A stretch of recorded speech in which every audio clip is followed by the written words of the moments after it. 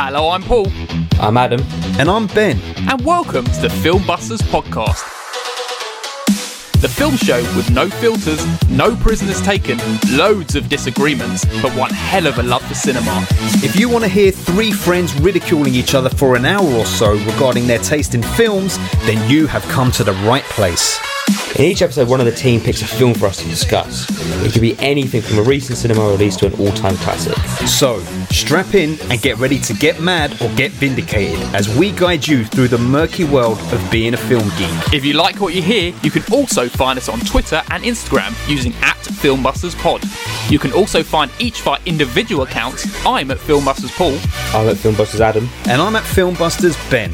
If you want to use your eyes instead of your ears, you can also visit the website at filmbusterspod.co.uk.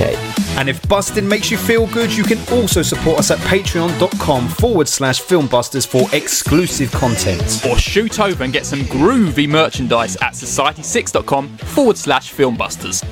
Alright, can we just get on with this now, please? Filmbusters. Well, now, it's been 2 years since the two guests that we have on this podcast last joined us. You may remember them from our Jesus Rolls episode, which we recorded right at the beginning of the pandemic. They have returned, mightily returned, to bring some more religious allegory film to us. That was completely coincidental. We got Katie and Oti back. Katie and Oti, how are you doing?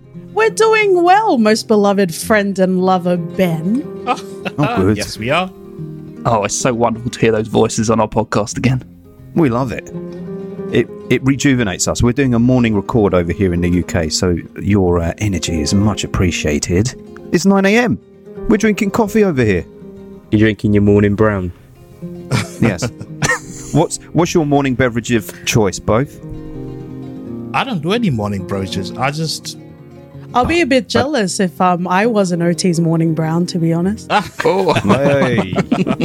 And if you want more of that, go sign up for your own podcast. There'll be less of that on this podcast than those smuts. I'm sorry, Oti, you don't have a hot beverage in the morning? No. So when you wake up and you're bleary-eyed, you're just like, well, fuck it. Fuck it. Let me just deal with this. I'll be like this until lunchtime. No, I need to do, if I'm going to walk, I need to get to work before I have anything. I just can't roll out of bed and have anything hot. But then you have a cold drink when you get to work. Nah. So I'll have a coffee later, like 4 hours after waking up. I can't have it immediately. This guy, he's dehydrated as fuck. Welcome to your yearly examination, OT. And what's your drink, Katie? I'm a tea gal.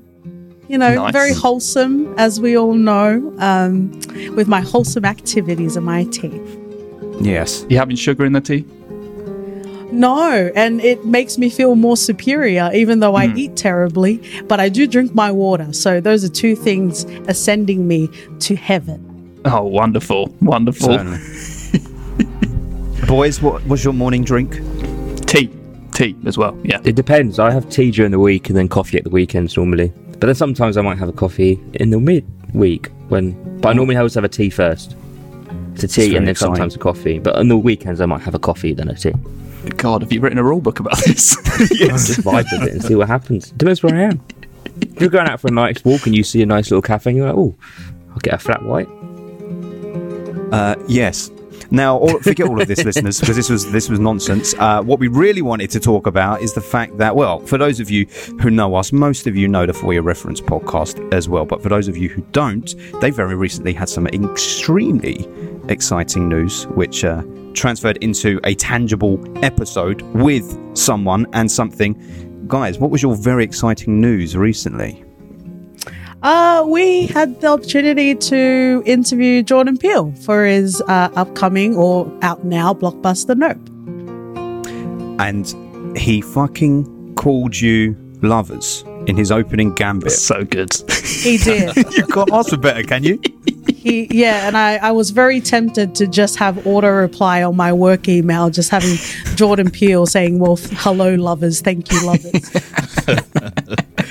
What was the deal before? So you can obviously all go and see the interview. I think it's available to everyone, right? It's not just a patron thing. Everyone can see the interview, yeah? Yeah, it's on the podcast feed as well as on YouTube. What was it like before you hit records? Like, were you guys waiting and then he popped up on screen? What was that first moment like when Jordan Peele was suddenly in your living room? We were waiting for about an hour. So it's like a lounge with everyone from the APAC region, and just everyone's just chilling and silent and waiting for them to be entered into rooms for an interview. It took a long time. Yeah. I'd be getting nervous. Did you have a little shot? Did you have a little bit of alcohol just to calm the nerves? A little bit of whiskey? It was what time was it? 8 a.m. Yeah, 9 8 a.m. in the morning. Yeah, Still. What did Johnny Depp say? Isn't every hour happy hour? But I guess that's what they don't tell you, because we really thought it was going to be get in, make the most of every minute, but it was sitting around for like an hour and a half.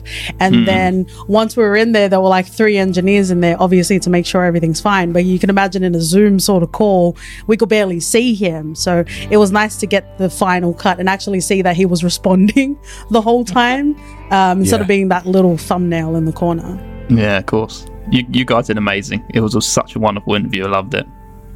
Oh, So thank good. you. Thank you. It was very nice. And OT opened it up with Black Joy. And I think that was something very special. Yeah. Well, and also the thing is, like, for those who don't know, There are black people in it? Yeah, there's black people in it. Who knew? The guys wrote the news to us on their Patreon like a month, I think it was like a month in advance. And everyone was all very excited. All the patrons were all very excited. But then you guys, I think you did a test session, right, with Paul and someone else, Jamie. And maybe? Jamie. Hi, yeah. Jamie. Some test questions or something like that. Because the pressing, I've only done it a few times, and it was with nobody high profile. But Until they're listening to this. Until they're listening to this, then they're very high profile. But I'm always like, fuck, I don't want to ask anything that anyone else is going to ask. Yeah. I have to be able to stand out. So racking your brains for the questions is hard. But the questions you guys asked were perfection. And it's the kind that were not going to be asked by anyone else. Did you ask them what they have in the morning to drink? Well, that's the important one. Missed opportunity. Yeah, we'll leave the poppy pop stuff. But thank you so much, Paul, and also to Jamie. But it was definitely one of those, if I could quote Eminem, you only got one shot, Yeah, absolutely. So it was definitely nerve-wracking, and we only had 5 minutes, and they said that they were going to count us down, but instead of counting down in the last 2 minutes, there were messages flashing all the time. Oh, so distracting. Yeah. So it's like, let's be engaged, but let's also stress out at technology. Yeah. So Yeah. Overall, it was a great experience. It was literally a baptism, if you'll pardon the pun, by fire. But it was definitely a great time. And thank you so much for all of the love and support as well. It was great to experience. So everyone, you should get over there and check that out, because they deserve every view that's coming to them. Absolutely. It is. I think it's the biggest thing that has happened to anyone in our small little podcast community. I think it's the biggest success story that's come out of the podcast community in terms of being able to break out, But you know what? Like, it was a win for all of us. Like, I know that's really corny to say, but I know what you mean, yeah. Being in the trenches and being in indie podcasting, OT and Adam wouldn't understand. But, like, it really is a community, and like, unless somehow maybe you might feel bitter, like, it's so happy. Like, I'm so happy to celebrate everyone's wins, and the love that we received, it's paramount, and like, it was a beautiful moment, and it was a win for all of us.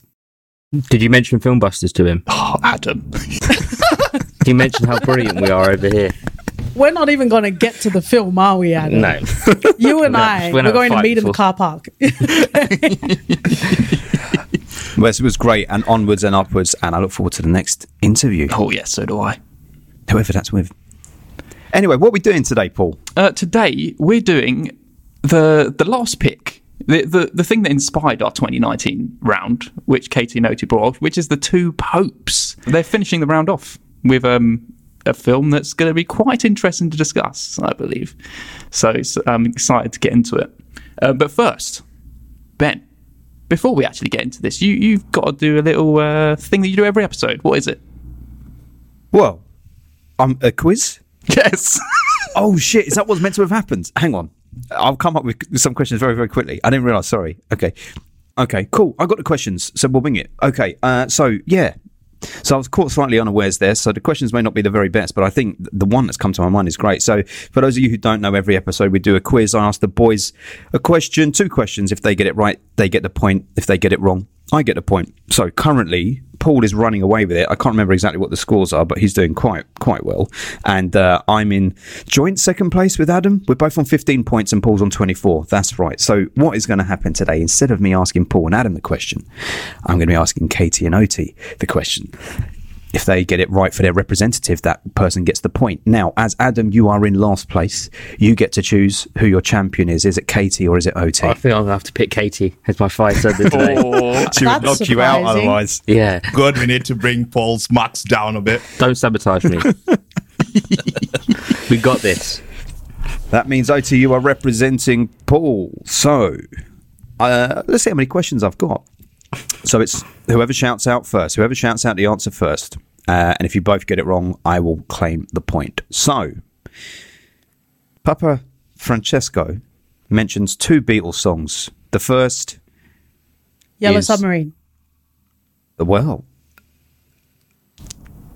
I mean, the thing is, she's right, but I didn't, like, what if Oti was waiting for me to say the first is Yellow Submarine, even though it wasn't the first? I think the only way to do this is to let OT answer the other song. Well, no, because you were going to say one was Eleanor Rigby, one was... Look at Adam just blowing it. I was going to say anything. No, I want these points here. You can't carry on with the question. I get the points. Let's move on. I think we give it, I think we've got to give it. I mean, at the end of the day, you jumped in very early, Katie, and you were right, because it's true. If I said the first was, I was about to say the next Beatles song, which was Eleanor Rigby, yeah. The second was Yellow Submarine. Very good. Okay. Well done, Katie. Let's go. Okay. After the 2 popes converse with each other in the Sistine Chapel, they go into a small side room. An assistant offers to bring them some food, but Pope Francesco sends him down to the street to bring back some food. What beverages does he bring back with the pizza? I know. Soda. Do you need a specific OT? flavour? Okay. It wasn't beer? I think I know one of... Wait. Don't say nothing, Adam. Okay, all right. So I'll tell you. Soda is part of the drinks that are brought back. Can one of you tell me what the soda is? Who, me or Paul or Katie and Oti? No, Katie and Oti. Fanta. It looked like Correct. that. Yeah, that's what I was going to say. It's Fanta. Yeah, I remember Now- him saying he could have a can of Fanta. Well, it's 2 bottles. 2 bottles of Fanta and 1 coffee is brought back. These are questions I'm just coming up with on the spot. That's why they are all like this. For a bonus point, can you tell me why? No one's going to know this. Although, if anyone would, Katie and Oti would. Can you tell me why Pope Benedict would have chosen to drink Fanta over Coke? Because he's secretly Mormon and Mormons don't drink Coke or Pepsi. I guess you're like 18% right. That's enough for a point. Let's move on. I want to hear this fact. You want to hear the reason? Yeah. Because Coca-Cola was not allowed into Germany in the 1930s and 40s. It was a banned. They didn't export out to there. So Fanta was what everyone drank in Germany back then. They had no Coke. There you go. We get a point for that, I think, Katie. You get no points for that. Why not? So there we go. It's all level pegging. I think that was pretty good considering I had to come up with them on the spot. So that means the scores are 25 to Paul, 16 to Adam, and 15 to me. So I've finally gone into last place for the first time this year, Adam. You've been languishing in last place the whole time. Well done. Should we move on to what we're actually here to speak about, the 2 popes? I'm not familiar with this part of the garden. Where are we? Maybe this way where there is some shade. Oh, yeah. Perhaps we'll find God over there on the journey. I'll introduce you to him. We defend 2,000 years of tradition, but Cardinal Bergoglio, he knows better. No. We have spent these last years disciplining anyone who disagrees with our line on divorce, on birth control, on being gay. While our planet was being destroyed, while inequality grew like a cancer, we worried about whether it was all right to speak the Mass in Latin, whether girls should be allowed to be altar servers. We built walls around us, and all the time, the real danger was inside with us. What are you talking about? I think you know what I'm talking about. We knew there were priests, bishops, great men of the church who preyed on children. And what did we do? We heard their confession, then moved them on to another parish where they could start all over again. We believed if they confessed. Oh, we believed it was better if 9 children suffered than if 9 million lost their faith because of a scandal. No, of course not. That is grotesque. A bishop said that to me. How did you answer him? I told him to remove the priest from his ministry and initiate a canonical trial straight away. I didn't believe a few magic words from the priest would make everything all right again. Magic words, is that how you describe the sacrament? Confession cleans the sinner's soul. It does not help the victim. Sin is a wound, not a stain. It needs to be healed, to be treated. Forgiveness is not enough. Right, everyone. Yes, today we're talking about The Two Popes, the 2019 film by Fernando Meirelles. This is a spoiler episode. Is he born on the same day as you? Yeah, not the same year, but the same day. He's like the only famous person who's born on the same day as me. Okay. Peeking behind the Film Busters curtain, I don't know how you guys do this because Adam is having his little sing-along over here and he's having his own little commentary and Paul is so unfazed by it. He's just powering through. This happens every episode, Katie. I have to cut him out. Especially when he used to do his big speeches, when he used to do like the Patreon stuff. Now that's all like pre-recorded. I should just sing over it. This is a spoiler episode. Professional. Sorry. This is a spoiler episode. If you've not seen this film, we'll be spoiling it terribly for you. So you might want to go watch it and then come back, or just let yourself get spoiled. Just before I move on to Adam's plot summary, we've got one person who's appeared in a film we've done before. Do you know who it is? Jonathan Pryce. It is Jonathan Pryce. Correct, Katie. Is it Pryce? Yeah. What's he been in? Probably something in the 80s, maybe. I reckon it's something more recent. It's Age of Innocence. Okay. Okay. Age of Innocence was the 90s, wasn't it? I think it was It was 87. like 94. Was it, or 90? I think it was 80s. I think it was 87. Who knows? Don't care. Either way, good to have him back. Either way, if it wasn't 87, it wasn't. But, Adam, would you like to do your plot summary of this film? Yes. So, this film is all about the Pope and the popes. And they basically... One Pope got elected.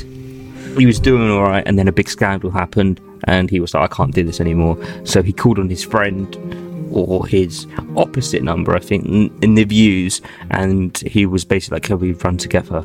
And this film's just all about them really having a conversation about life and their beliefs and the difference in how people can run the same job and the Catholic Church. It started off sketchy, but he kind of got there in the end with it. Right? He found his way along the way. Ben, do you have some facts about this film? I got a little bit of information. So it's helmed by City of God director Fernando Meirelles and written by self-confessed Catholic Anthony McCartin. The film began life as a stage play, which is no coincidence there, considering how I feel about it. Then Netflix turned up, threw their money at the production, and it became a Netflix exclusive, premiering on December 20th, 2019.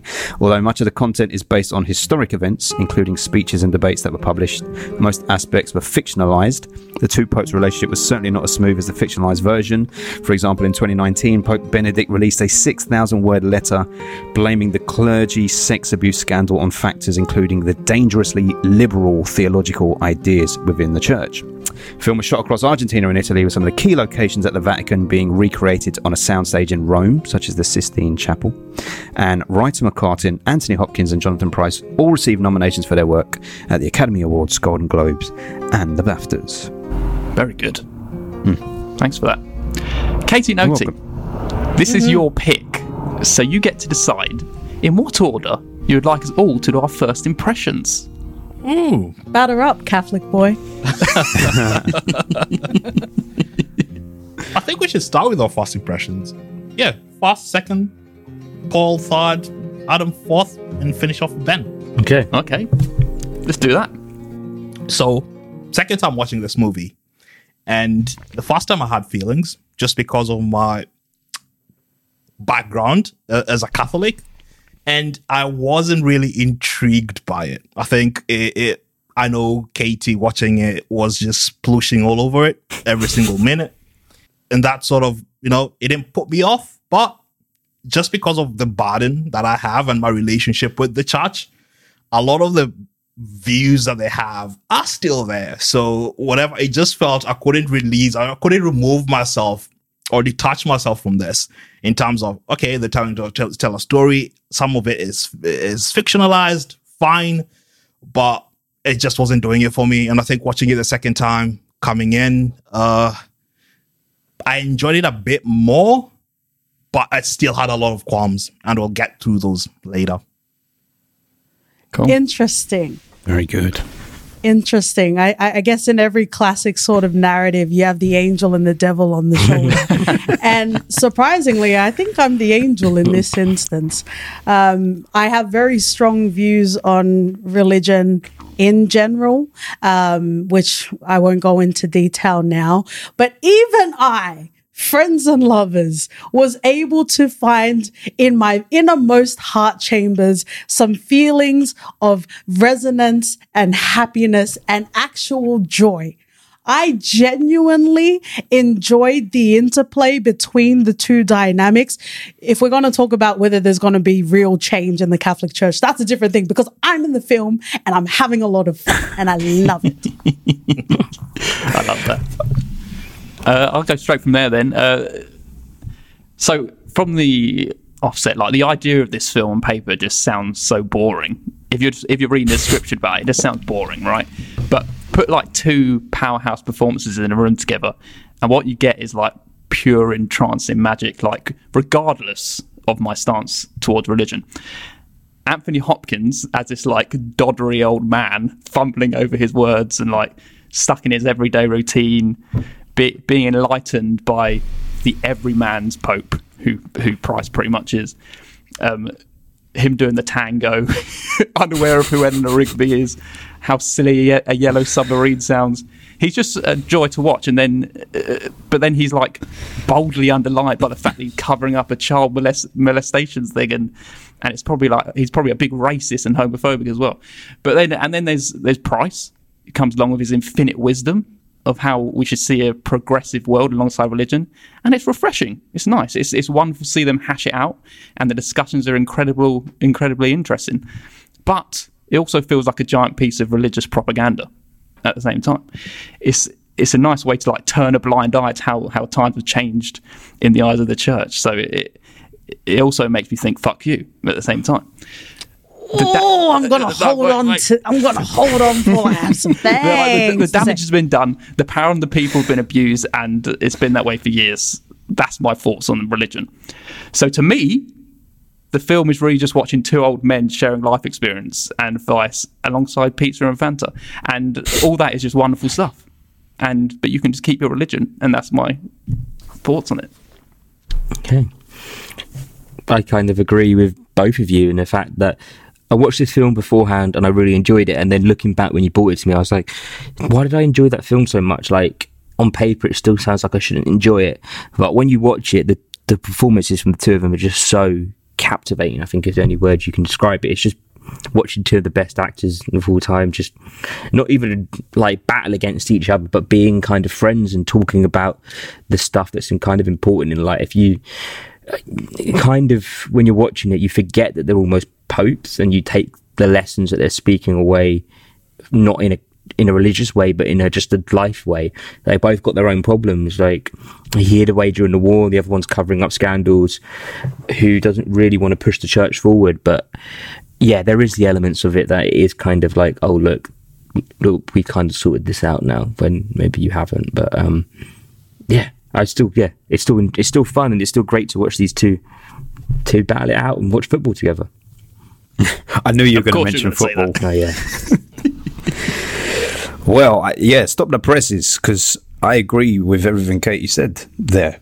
This is the first time we're agreeing wholeheartedly. However, there is the caveat that I don't think that the film is entirely about religion either. I don't think, in the same way that you could view something like Jaws as not really being about the shark and it's about other fears, I think ultimately it comes down to, for me anyway, things about perception, belief systems, how they change over time, I know they talk about it in the film, but what compromise actually means, what change actually means. Like, if someone is a terrible person now, do we judge them completely, wholly and entirely and expect no redemption for them? It's very topical. We could talk about this in the episode, like when it comes to, if we want to use something like Hollywood, which is the same kind of system. That's why I think it's not entirely about religion. It's just about a structure, a hierarchy, which has powerful people at the top that then protect and cover up things for those underneath. Is there any chance for redemption later in life?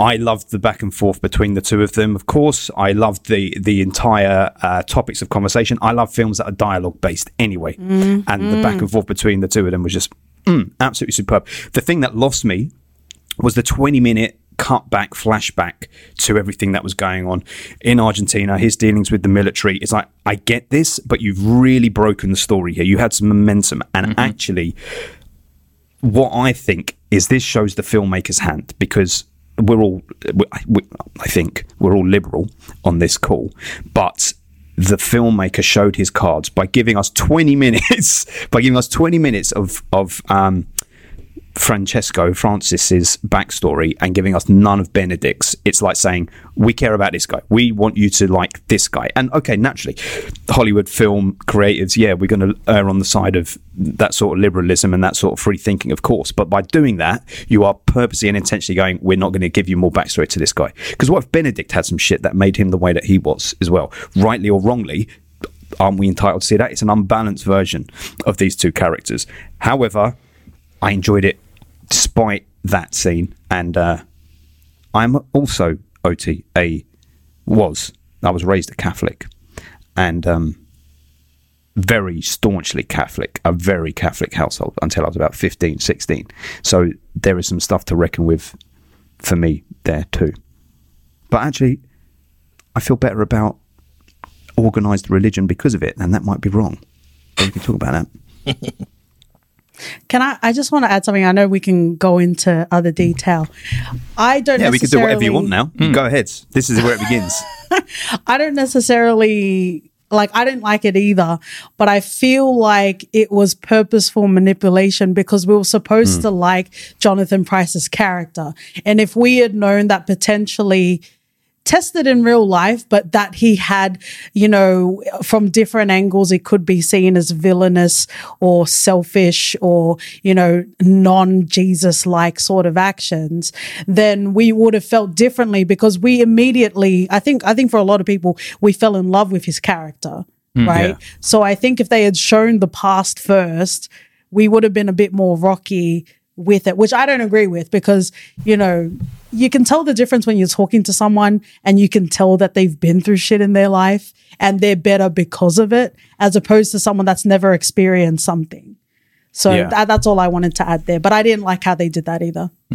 I totally agree. That is the bit that totally took me away. I was so enjoying just seeing them chatting in a room, and then to see that massive long segment of just the history, and I didn't really understand. I don't know the history as well, so I didn't completely understand what was going on.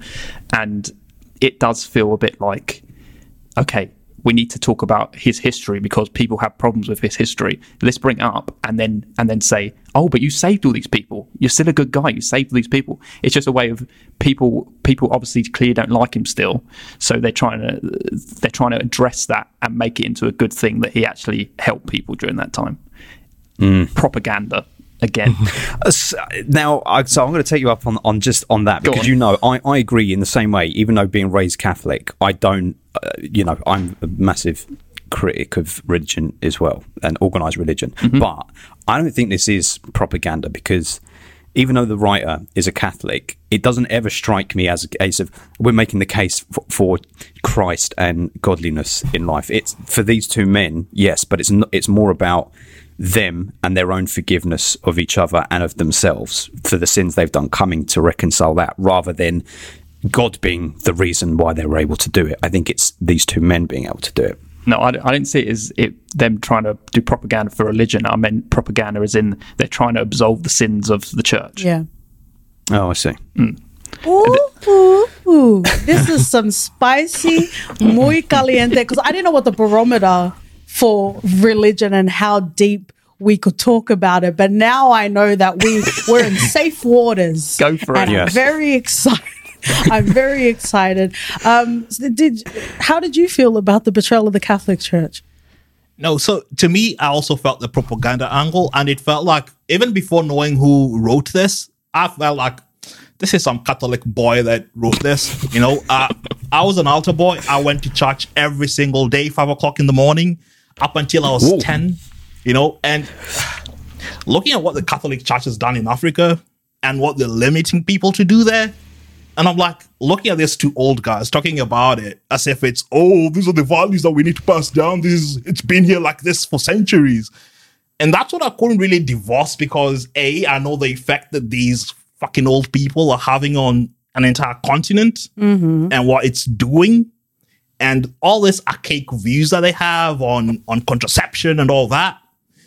So I can understand that, you know, in as much as it's not about religion and saying how they, you know, they're talking about change and all the compromising, you know, it felt to me, in as much as I liked Pope Francis, it still felt a bit just lip service. And I was like, I really want to like what you're saying and understand it. And I love the back and forth between the two, but drawing the line on the sand, he also said himself, you know, he was always, he wasn't as liberal as he is now, because he's changed or he's compromised, whatever you want to call it.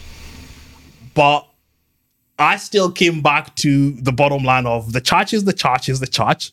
And that's what they continue to do. And that's, so if I divorce it completely from religion, then it's a completely different story. And I think that was my problem the first time I watched it, because I was looking at it through, my Catholic lens is on, watching it and just not liking every single minute of every single thing that they have to say.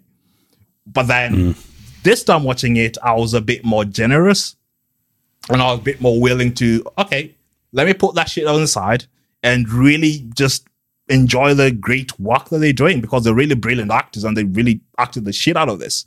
And yeah.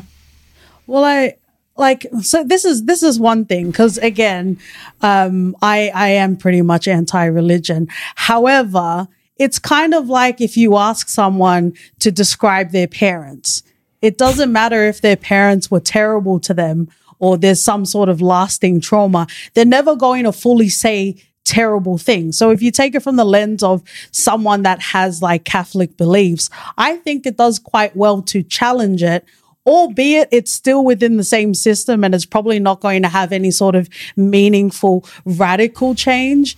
The fact that you're not going to have a spotlight, essentially, like you're not going to have a spotlight in this film, but that's how I took it. Someone that like loves the religion and is able to, I guess, you know, nudge it a little bit, but is never going to have like an investigative journalism sort of angle. And, you know, even going back to what Oti was saying, that Black Cardinal from Africa, like you knew he was never going to be like voted in, because colonization is religion was one of the tools that was used for colonization, right?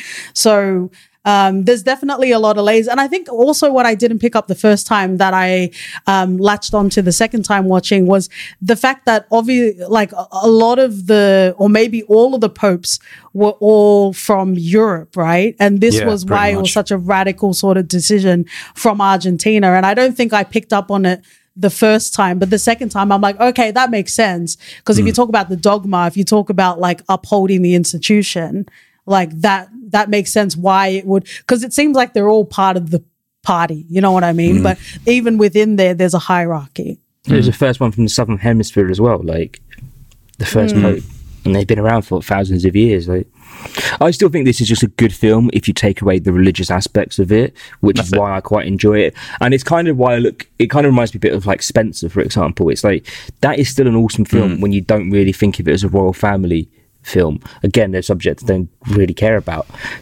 And that's kind of these films that they grow with outside of it. It looks fantastic. The acting is just incredible. And you could kind of listen to them talk about the values of life within anything. It doesn't have to be religion, it could be politics, even just your normal day-to-day people talking about it, which is why it kind of upholds even if you don't care about it all. I mean, obviously you can add the aspects back in and then you talk about the bigger, wider issues of it, or like OT was saying, but yeah, there's so much of this film that works of just a human level, like just people opening up discussions from what they're talking about. I think that's why I was able to enjoy it in the end, because if it had been overtly religious throughout, if there'd been a lot of talk about God will guide you, God will help you find your way along the way, then I would have really taken against it. But it ultimately came down to these two men who, from the off, they exist within this ancient structure, like fucking government, right? In government, you know that they have these outdated ideas and ways about how we as people should live our life across the globe. Progress within governments is baby fucking steps all the time, and that step that one person takes, they're still part of that system, but it's like, if you want change, it's going to have to come from within, and it's going to come fucking slowly. Over here, and this, I don't know if you, Paul and Adam, if you thought this, I don't know if this guy is known to you guys over in Australia. We had a guy in British politics about for the last decade or so, called Jeremy Corbyn, and he was the opposition leader to the Conservative Party in this country. He was like, I was so reminded of him in Pope Francis, because he was anti-establishment. He wouldn't wear a tie. He wouldn't bow down in front of the Queen. He had no respect for the monarchy. He wouldn't uphold traditions. He would be out with the people all the time, on protests, in communities, standing on stages rather than on screens behind bulletproof glass and stuff like that. And they bounced him out of it because they said, you're revolutionary, you're disrespecting the institution. And it's like, no, actually, this is the first person that has spoken for the fucking working class of this country in a long, long time. Now, if he was bounced out of the party, but if he had been elected as leader, overnight like that, things would not have changed. There would have been so many problems still with the work that he did, loads of problems with it, but he would have made strides and changes for the worst off. And I think in this film, fantasy though it may be, the idea is that those baby steps, by switching over from that conservative Pope Benedict to someone like Francis, it showed that there was hope or salvation for Catholicism in the future. I don't think there is, because I think organised religion is a fucking mass delusion and a madness. But if we're going to have to live with it for the next millennia, we may as well have a more progressive idea of what Catholicism is, with people within it who are, like, at the end of the day, who would you want to be governed over by, Benedict or Francis? It's a baby step, but that's what you'd want. But it's kind of like the US government, though, with this one. It's more like Biden's in charge. They're still doing the same shit, but they're just putting different flags on it. Yeah. But don't you feel like there's like a disingenuousness, like, you know, Ben, when you're talking about that politician, there was, maybe it was because of going back to the backstory of Pope Francis, but there was a disingenuous that I felt, because at the end of the day, the Catholic Church has billions and billions and billions of dollars. So even for Pope Francis to be like, oh, you know, we all need to get in, even if you think this isn't about me, it doesn't affect me, I don't need to help. And it's like, just because you choose not to wear the robes that are so immaculate, it doesn't mean that you're not still benefiting from it. You see what I'm saying? It's like, even if you talk about Succession, if you like with Shiv, her going and doing political stuff and not feeding off of the corporate greed, you're still benefiting from it. So it felt a bit disingenuous. Are you saying Pope Francis is Shiv? Who the hell is Tom? Hey, if the well-fitted pants fit, hey. But it's a bit disingenuous, you know? It's kind of like, oh, what's your Wonder Woman's name? Gal Gadot. Yeah. Her singing Imagine. It's very disingenuous because you're sitting in your $1 million properties and you're trying to appeal to the common man when you have resources that we don't have. So when Pope Francis, and maybe for many people, religious or not, maybe it was a triumphant moment, all coming together. And it's like, no, bro, we're still fucking poor. Like, we're still struggling. But you can't ignore the fact that despite our views on organised religion, those poorest around the world do put so much faith and stock and belief in the power and the institution of the papacy. They travel, they go on these fucking missions across the world to go and see him there. And for them, Nairobi was in the end montage. It happens, right? And for them, it does give a certain power. It gives hope, if nothing else. And like, that's the only good you can take away from it. It's like people go to prison and they turn to it because it gives them a guidance. It gives them something to work towards, which there is good sides to it, or it's just there's a lot of bad with it as well. When it's enforced, it's when it's forced on people for me, but we're not going to get into all these conversations. That's what I take from this film, is I take just the basics, what they're talking about, the lessons they're trying to teach. That is what I can take from religion. It's just the organised nature of it. That is the horrible thing about religion for me. We should all, of course, that's the way we should live our lives, and of course, it's better for Francis to be in the seat, seat, in that very fucking expensive seat. Get rid of it, sell it, melt that fucker down. But yeah, as soon as it's all about divorcing yourself from that side of things. I just see it as two old men chatting. It's like two granddads talking about you got to move on from the way we used to do things back in the 40s and 50s. Well, yeah, exactly. But that, I guess, is where you could have a criticism and it'd be like, oh, you've portrayed these two bumbling, because it's true. Yeah, I think we all feel under the spell of these two bumbling old men talking about Abbey Road and things like that. It's all very sweet, but then when you put it in the context of what they then represent, their little bumblingness and sweetness becomes less funny and much more serious. Like Biden's a fucking joke, a doddery old man.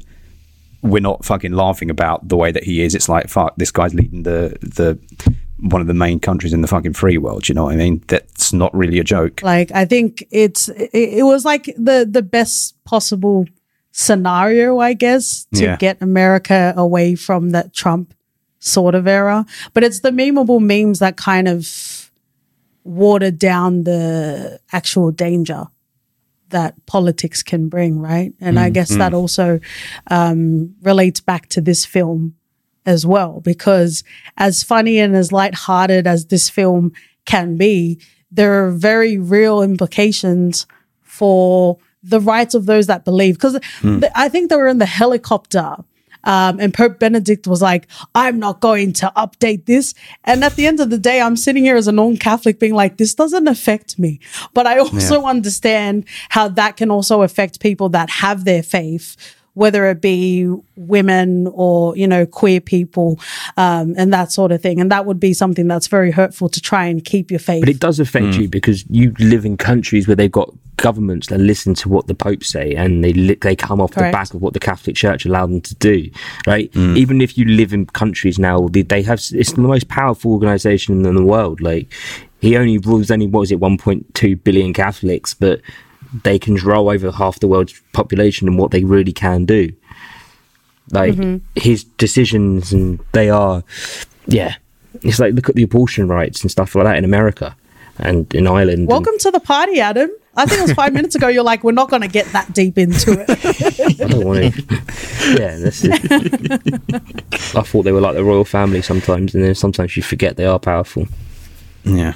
Well, they have the influence, but that's the thing. So on a human level, it's why it works, because take us, everyone on this chat now, we're removed from religion. We see the evil in religion. We're not religious. We're not believers. I don't think we're not believers. We're not Catholics anyway.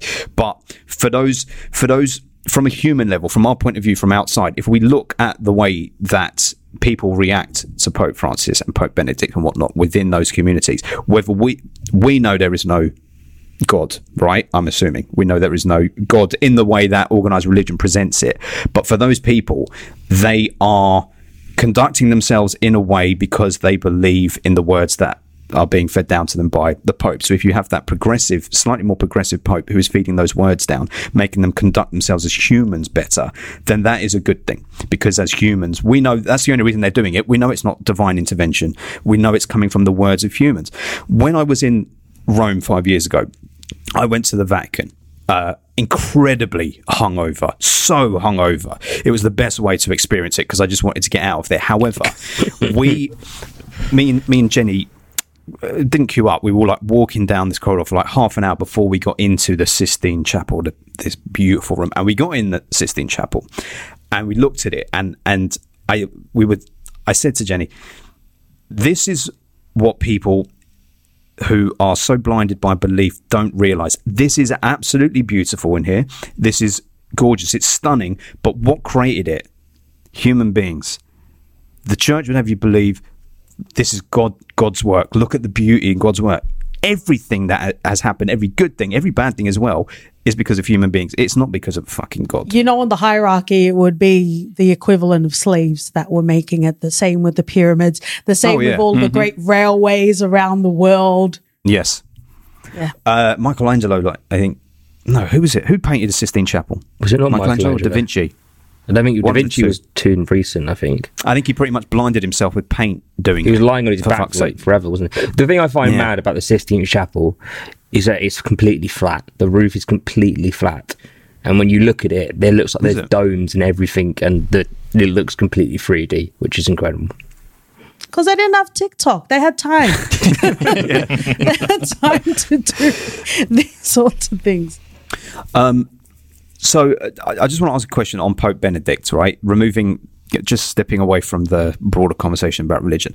Pope Benedict, how do you view him and where he is at the point that we join him in this film, sort of towards the end of his papacy? Can you forgive him? Do you judge him? Is he absolute evil, morally bankrupt? Is there some hope for him within the film, not real life? No, because I think at the end of the day, whether you want to call it change, I don't really believe anyone can move away or whatever. The damage is already done to the point where he's been Pope for, how long was it? 12 odd years? Yeah, something like that. Yeah. By the end of it, he's only when things started going awry, that's when he was like, I need to reevaluate everything. And of course, you give an opportunity and you can be there and listen. But to me, it was a bit too late for me to be like, I'm with you on this journey of self-discovery and understanding that, things can be different because, mate, you had the time. And by all that time for the last 12 years or whatnot, he didn't do shit. He didn't care. Yeah. But what happens if someone doesn't have that moment where they're exposed or things come to a head and there's a lot of pressure on them? They don't have that moment of revelation, so they continue in their ways. Do you think people would find the error of their ways without exposure or things coming to a head, or do you think that is necessary as part of healing? If you believe that people can, if not be forgiven, they can make amends for their sins over time. Doesn't it need that inciting event where they're exposed, where the fucking curtain is pulled back and they're revealed for who they are, for them to then go on that journey of redemption? Well, yeah, it's easy for me as, when I'm not the victim, if I'm one of the thousands of kids who are let to be molested and checked, and, then it's a different story for them. I can be here and be like, yeah, it was necessary for that moment where he can look back and reevaluate his life. But I feel like that's not really in my wheelhouse to even offer him such. It's what he says, doesn't he? He says it to him, doesn't he? He goes like, you repent for your sins, but the victims aren't the ones they're the ones who need to heal, and they're not the ones who are going to get the healing. Yes, that's true. It all depends on what making amends is. Like when you're watching the film, half the time I'm just seeing Anthony Hopkins talking to Jonathan Pryce and I'm enjoying it. And then when it gets to the moment when they're sitting, I think they're sitting in the back room of the Sistine Chapel or in the Sistine Chapel, and he starts revealing his sins to Jonathan Pryce. When it goes silent. Yeah, and it goes silent. And then that switch goes, and it's like, oh shit, this fucking guy's horrible. This guy's absolutely horrible. Yeah. And then what is absolving someone? Standing over and saying, yeah, your sins are gone now. And he's like, thank you so much. I feel That's what he says, though. He says, like, so you feel better now, do you? Yeah, that's what he Yeah, said, though. He like- said, you've got to make amends to the people you've hurt, though. You can't. That's what his whole But thing it was implied that he was absolved Yeah. in Yeah, that he still moment, did it. which wasn't great. But I guess to go back to Ben's question, there's two components here. The first thing is, even though Pope Francis, his branding is dogma, that's respectable to me. Like, at least show me who you are so I know how to navigate. So I know not to be around you, or I know that you're not about me, whether it's because I'm a woman, whether it's because I'm brown, or whatever it is. Like, show me who you are so I can navigate appropriately. So that's a respectable thing. What's dogma? Is that just like you wear everything on your sleeve? No, it's like that disingenuousness. Like, every time in June in America, all companies are like, "Hi, gay, that happy kind of Pride," shit, yeah. but Oh, then yeah, they're like funding anti-trans politicians and that sort of thing, or the NRA. Like, whatever you think it is, just be who you are so we can navigate appropriately. Don't try and bend in other ways. And I think that was part of the thing that was a bit frustrating about Pope Francis, because at the end of the day, even he said he feels like he can't make any change here because the machine is so big, right? So that's the first thing. And the second thing is, like, I don't think it's fair for Pope Benedict to have any sort of joy, personally, because in his sound religious mind, as an adult, he made a decision. And I think there was also a quote that was saying, hang on, I wrote this down. Give me 1 second. It was better for 9 children to suffer over 9 million people losing their faith. At that point, fuck off. Yeah. Like, you willfully made a decision that, and what's that whole sort of sentiment of, if I can just save one soul, it's a child. Like, at that point, you made a choice. You don't deserve to be happy. I don't even think deadbeat dads that leave their children deserve a happy life with another family. You think I will let this father of the world? No way. No. He doesn't deserve a happy life. And it's like, you can't just cry over it. You willfully hurt and continue to deny the hurt of children, like of all people, children. This is heavy stuff. On that, right? In religion, absolve your sins, confession, forgiveness. Okay, so if we say that's flawed, so Benedict, no, that's not enough. What is the answer? If all religions, I mean, I'm not an expert, but all religions must have their equivalent of forgiveness, confession, forgiveness, redemption. So what is the alternative for, as atheists, agnostics, whatever? Jail. What is okay? Is it? Yeah, no, but not always, because some of the sins are not considered.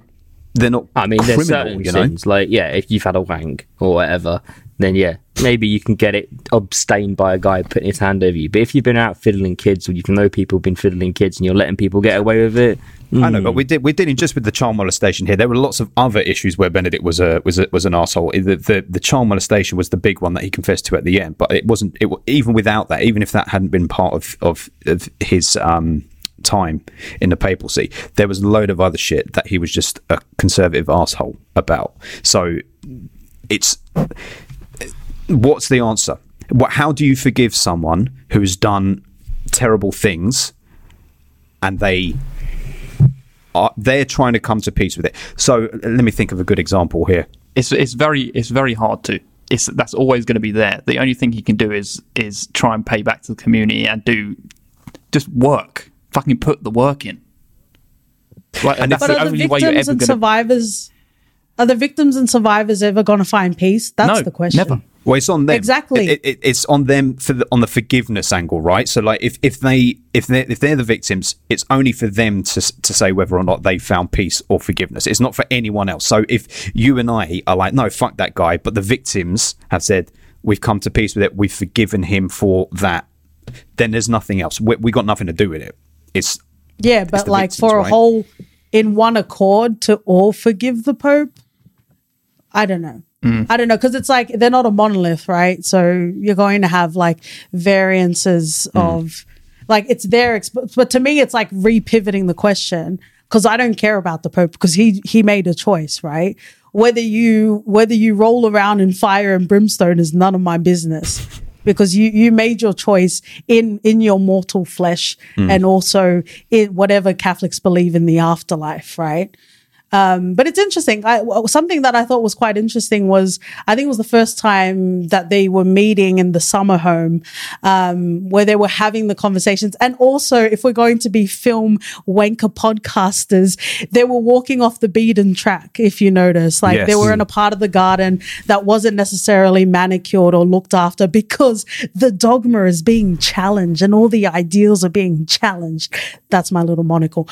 But what I really enjoyed about that moment was the exchanging of ideas, right? And that's what we come to when we get to that garden, and what it means to really be able to help them. Because I think, even if we're not talking about the Pope, like even just religious people, like how are you able to, and I think it was also said in that garden, like how are you able to help the people if you don't even love them, if you don't even know, if you don't even like, I understand that there are some clergy that don't get married, but if you've never like experienced love, Yes. how are you supposed to be able to tend to people that are heartbroken or that are grieving?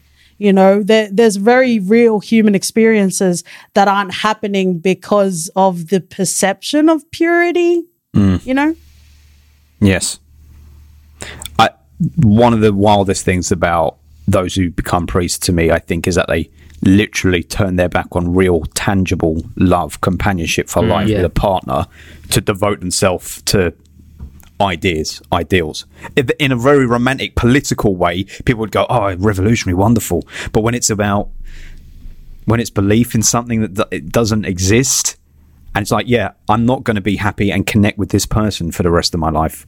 I'm turning my back. When he turned his back on her, I'm like, this is where you lose me. This is where you lose me, because I cannot understand that at all. I never will. They tried to kind of address that as well, showing the polar opposites of the two popes by saying, when I was younger, I'm sorry, I just had my head buried in books. I didn't actually experience life.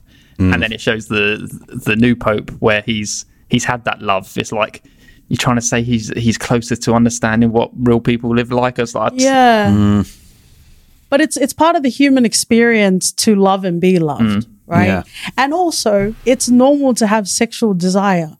So it's like, it doesn't make sense. You know what I mean? Like, it doesn't make sense to me that it wouldn't be that way. Now, do you think, statistically, if you were to poll anonymously, that priests would probably be wanking away like far more than general pop? You reckon? Isn't it a sin?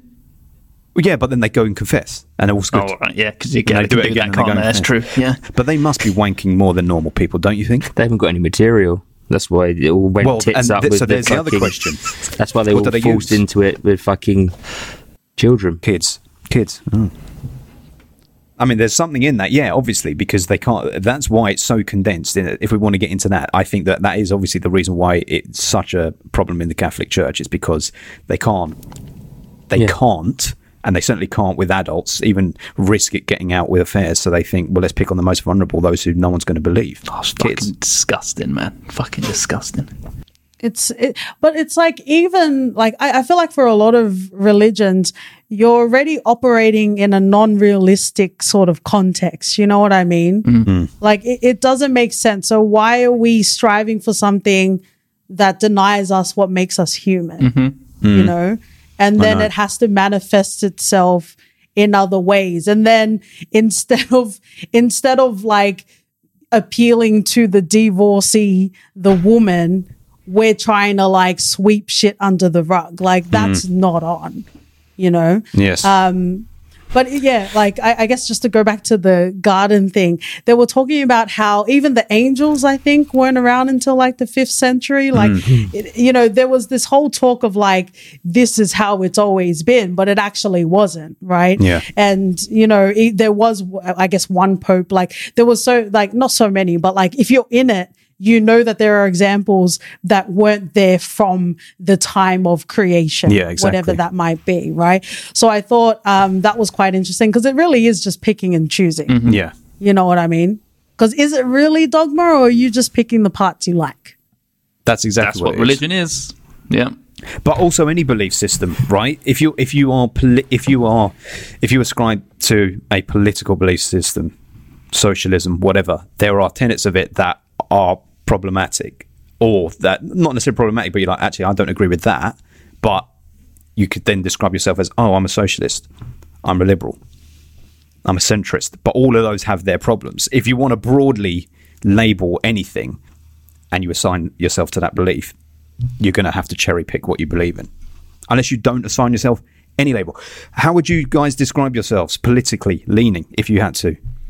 So you're saying no labels, but you want us to label us? Yes. It's all bullshit. Throw us through the binary matrix, Ben.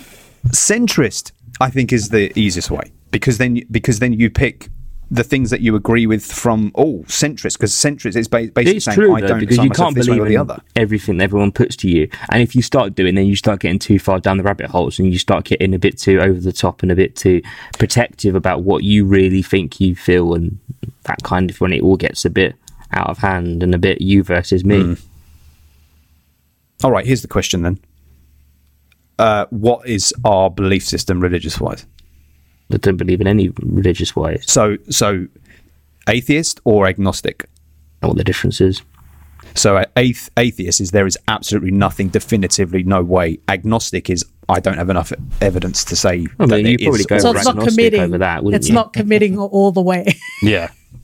So which would you I would think you I say put down you were? atheist normally, but I don't really give But it. then- I'm not, so you- then I'm not you- strong enough on either of them to start arguing about it or and giving a shit which one I am. The way to frame it is like atheist is Christopher Hitchens, and then like agnostic is Richard Dawkins.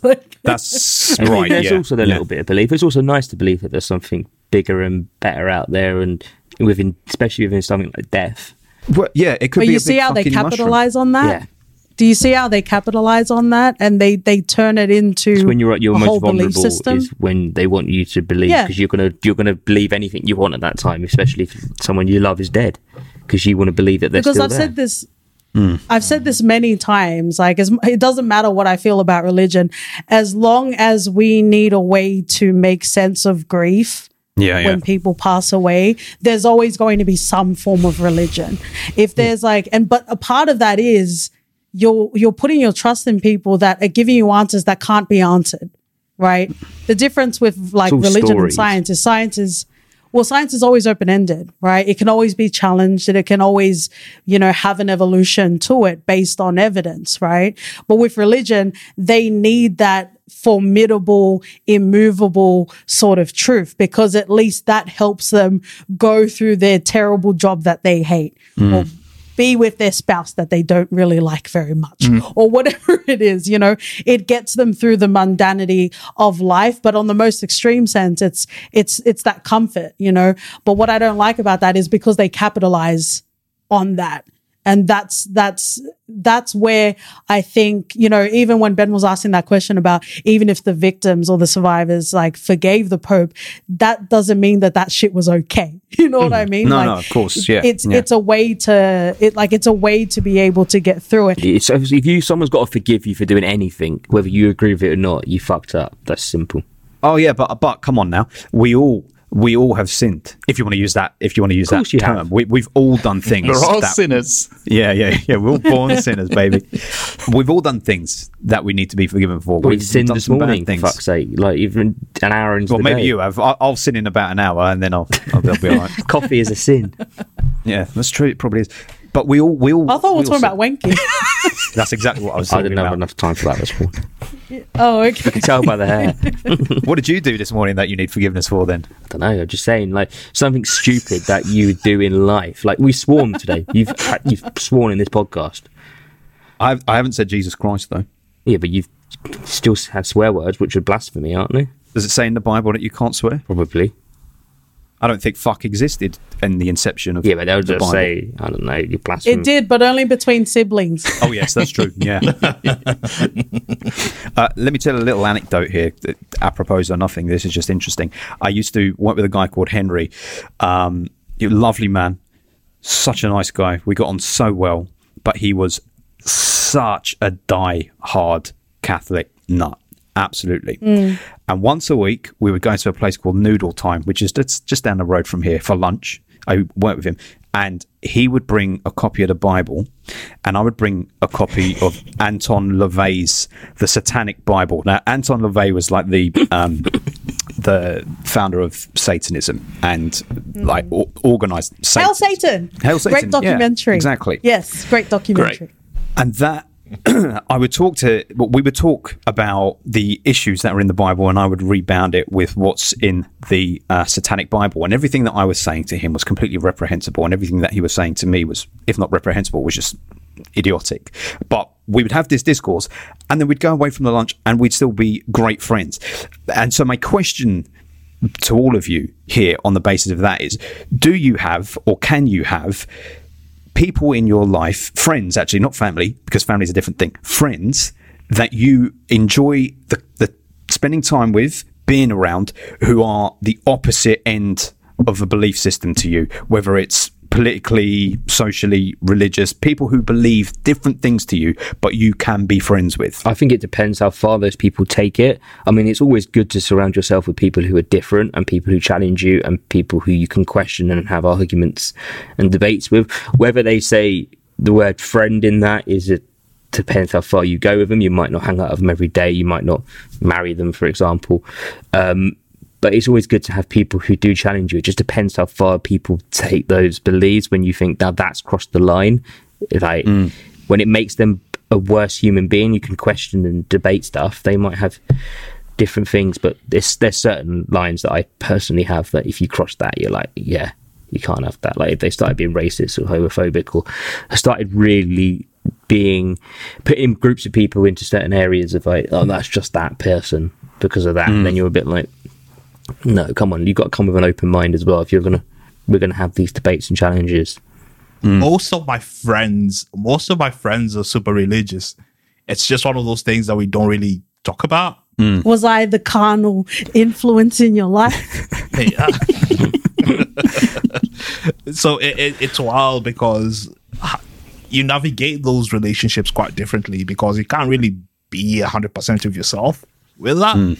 So it's weird kind of way of balancing what you can say and knowing where the line is. But do you feel the need to censor yourself around them? Yeah, because I understand what they hold dear, and it's for them. Well and good. I just can't be there, hail Satan all the time. So no, which is fine. I'll just do that with Katie. I wouldn't say religious, but political definitely. And they say you can choose your friends, but you can't choose your family, because I would have arguments with my family about certain issues, and we can still be family at the end of the day. But still have different views. That is the thing with family. Yes, I've got loads of differing views, but you can't pick them. But that's why I think it's more interesting. Like, if you can choose your friends, do you choose to have someone close to you? Not that I'm not saying like your best friend or your partner. Yeah, I mean, so you couldn't hang out with them all the time. Like, if you can't be. And what if you don't know something about them until later down the line in an established friendship? But I get what Paul's saying. Like, I agree, but I also limit my time with my family because, like there are some conversations I'm just not going to have with them. And there's obviously a lot of gallivanting they think I do that they're not going to have with me, but that they're thinking it. So it's the same thing with me. Like, if that's how you feel, that's how you feel. Let's just say it. Like, let's not just smile and be all pals. But because I feel so drained by the beliefs of my family, whether it be political or, that sort of thing. And surprising, I don't know if OT wants to talk about black people. Brown people can be racist, by the way. So that gets, and also homophobic. So that gets very like exhausting, right? So because of that, I am very like selfish with my time. So even the friends that I do choose to associate with, there aren't even that many, or maybe it's just because I'm getting old and grumpy on the porch somewhere. I don't know. No, I agree. But one of my best friends is like super, super Christian. And it's interesting because it's like to be a modern woman of the world and also to acknowledge that, Christianity, even if it means a lot to you, acknowledging that, like, if you're not in like the OG sort of Rome, like, you were colonized through religion. Yeah. Right. Yeah. And it's interesting. And, because she's African and I'm like, it's cool that you have your Jesus, but how he was also given to you. Yeah. You know what I mean? And, so it's a fun little tease. It's a fun little play. But yeah, I generally am very selfish with my time. And we also watch, Kamau Bell has got a show. Is it United Shades of America? It was either in the Native American episode or the Native Hawaiian episode recently, but they talked about, and look at me coming back to the film, a papal bull. Yeah, papal bull. It's essentially like a declaration or a piece of paper from whatever pope it was at the time that essentially said non-white people are free game. Like they're inferior, go forth, go and colonize with your religion. All good. They're not people anyway, right? Who said that? It's one of the popes at the time. I can find it, but it was during Kamau Bell's docu sort of series. And it's like, I think for me, and it's also like if we're talking about like politics as well, like if we acknowledge that the ways in which power was gained in America, in Canada, in Australia was through violent means, then cool, we can have a conversation. Yeah. But like it very, very commonly even in the Australian workspace, like with OT for the past 5-6 years, like there's an unspoken rule of not talking about it, even though white people aren't indigenous to Australia. You know what I mean? So it's like, so I'm not having level 1 conversations. Like I'm the final boss you come to if you want to have a conversation. Like if you have like ists, whether it's racist, sexist, homophobic, like if you have all of those sorts of relatives and friends, I don't want to talk to them. Like there are some conversations that I'm just not going to have, whether it be family or whether it be friends. And again, I guess that goes back to my anti-religion, and I guess you can call me Christopher KT Hitchens. I love that. Yeah, that's what I mean. It's there's certain boundaries that people you just don't cross. That's you can't call them a friend after that. No, and the reason I was bringing it up is just because in the film he's about to reveal and just see to test it. Yeah. I'm about to reveal something to you now to see if you'll still like me. It's just that the two of them are so disparate, so different. Benedict really doesn't like Francis. Francis is less about I don't like him, but is critical of him. And by the end, there is a sort of, if not friendship, then a mutual respect and understanding at the end. And I don't know. I think I can understand fictional friendship. Let me tell you something on this, right? Well, here's one that is very hard for me to deal with. And you may all think this is stupid, but this is something that I do think about. And it's about understanding, not a meeting of minds, but an understanding from a different point of view, how you got to be the opposite end to me. Kelsey Grammer, Frasier. I love Frasier, right? I've been watching that since I was about 10 or 11. It brings me so much joy, so much happiness. But I found out in the last few years that Kelsey Grammer is this real right-wing conservative. He pretty much endorsed Trump. He's worn anti-abortion T-shirts and things like that. And it's like, fuck, man, this disappoints me so much because you make me laugh. I enjoy your entertainment. You've meant so much to me in my life. What do? Not watch you anymore? I'm not going to do that. I'm just not going to do that. And we're not going to go down that rabbit hole of like Spacey and stuff like that. I'm surprised you didn't mention Kevin Spacey. No, because that's very different. Because that's your go-to. But here's the thing. What Spacey did, criminal and abhorrent. What Grammer is doing is a different belief system to me, right? Now, I think his sister was raped and murdered. His dad was shot and murdered. His brother, I think 2 of his siblings actually died in shark attacks or something like that. I don't think I'm making that up, right? All before he was like 24, 25, right? And I think, okay, giving benefit of the doubt, or that may be patronizing to people on the opposite end of the spectrum to me, but giving benefit of the doubt, if you come from a situation where you feel hard done by, you've lost family members to murderers, and you felt like justice wasn't served and whatnot, you would probably ascribe to a very right-leaning belief system, yeah? And this comes back to the Benedict thing. We don't see why he got to that point in his life. We only see what Francis did, why he was the way he did. So it becomes easier for us as an audience watching a film to judge Benedict, because we're not getting any sort of backstory as to how he got to that point in his life. But with Kelsey Grammer, it's like, I can see why you became so right-wing. I don't think that he is necessarily a good person or anything like that, but I can see how he got to that point in his life. He just holds different views to me. And I might think that the views that he holds are problematic and cause problems for people. But likewise, if I'm in his mind looking at me, because I'm sure he cares what I think, he'll be thinking the views that I hold are problematic for the world. I think I'm right, he thinks he's right. And I think I can mutually respect that if you're coming at each other with two view systems, but you're not actively doing something, obviously, openly, that is endorsing the other person's belief system, if you know what I mean. Like, if I believe he's evil because of the views he's holding, and then he acts out in a Spacey style way, okay. But if it's a belief system that is just my opinion is wrong. Well, I guess, Ben and I have some very tasty sort of back and forth DMs, and we had one surrounding cancel culture, and I'm looking at OT about your friend Dave Chappelle and also Trevor Noah, but we're not going to talk about the phobicness now. But to go back to that and to answer your question with, I guess, what we came to in the cancel culture is like, it's your barometer of what you think is inexcusable or what you think is acceptable. Right? Because at the end of the day, people might not necessarily care about queer people as much. They might love their comedian more.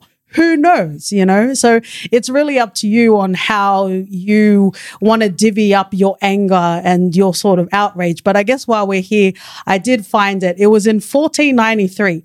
Pope Alexander VI issues a papal bull or decree in which he authorizes Spain and Portugal to colonize the Americas and its native people as subjects. The decree asserts the rights of Spain and Portugal to colonize, convert, and enslave. I think it was implied, but it says enslave. Yeah. It also justifies the enslavement of Africans. Just a by-the-by bonus. Yes. And just to go to Ben's sort of question, I don't really have a problem with people's different belief system. I can understand that, we're not all on the same spectrum. We all shouldn't believe on the same thing. The world would be bloody boring. And I think even watching the movie on how they wanted to paint, it was like throwing shade at Pope Benedict. Oh, he just wants to eat alone. He's not as friendly with the gardener. It doesn't fucking matter. That's not even an issue. Don't even make it as if, Pope Francis is better just because he's jovial with the gardener and they can talk about how they plant or how they used oregano back in the day. That shit is useless. Pope Benedict, for all his faults, him not being as friendly or as extroverted was an non-starter for me. That was not an issue. He's allowed to be how he is. If he wants to eat, what the hell was that Bavarian dish he loves so much? Dumplings. Two huge yellowy white dumplings. Yeah, he can live his best boring life with those meals however he wants, and that's not an issue. It's when it starts affecting other people or him imposing his beliefs on other people. Yes. That's when, you draw the line. Yeah. And, if you can believe this way and you hold it within yourself, fine. Who cares?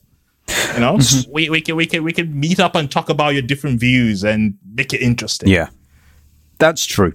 And that's the thing. There are people that hold views, but we don't know about them. They hold them very close to their chest. They're like, I'm not going to let it affect the way that I treat people, but this is what I believe, whether it's racism, homophobia, sexism. They just don't. We know that we deal and encounter these people in our daily lives and just don't know who they are necessarily all the time. The minute you start acting out on it is a different thing. Did we like the ABBA segue when they walked in? I fucking loved it. When he's whistling in the bathroom and then it moves into that, I think it's like the orchestral music playing as they all walk in. Aren't they? This big proper religious ceremony is just done by ABBA. I fucking loved that. There is moments. There's so much like black comedy in this film, isn't there? There is, yeah, and that's why I think like It works. that's not like propaganda in a way for the church, because that's like, look, we're not poking fun, but we're being playful with this as an institution. You know what sort of fair game we're going to have here. It was a genius way of setting the tone as well, because it was. part of, I think, for both of like OT and I is like how can we latch on to this, and I think that really informed quite well that yes, this is an institution, but there's obviously differing sort of personalities inside of it. And I was tickled, like at the start. Well, it's kind of dangerous to say given the subject matter, but I was tickled at the start of the film with the opening scene of Pope Francis like calling to like try and book a flight. I was like, this is so much fun, this is cute, this is so lovely, this is so heartwarming. Like it really set the tone, and that you're going to get into diving into, I guess, the sort of differences and the potential conflicts within the cardinals and the clergy. Yes. It could have been a very hard watch, but they made it quite lighthearted in places, considering the subject matter.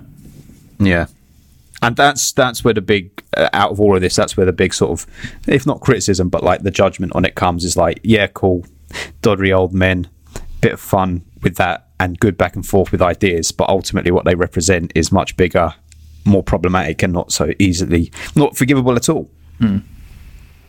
There was also a cute sort of exchange near the start of the film when Pope Benedict was talking about his assistant and how he was so great, he was onto it, and Pope Francis with a little quip was like, "But he's in jail." He's in jail. Right? Yeah, yeah, that was good. I also like the little moments, like when Pope Francis was saying it's about how you asked the question, talking about his friend smoking. Can I smoke and pray? Is it all right to smoke and pray? No, you can't do that. And then he explains the joke, and he still doesn't really get it. He goes, "Oh, it's a joke. Yeah, smoke and pray. Ridiculous." Silly. Yellow Submarine. Silly.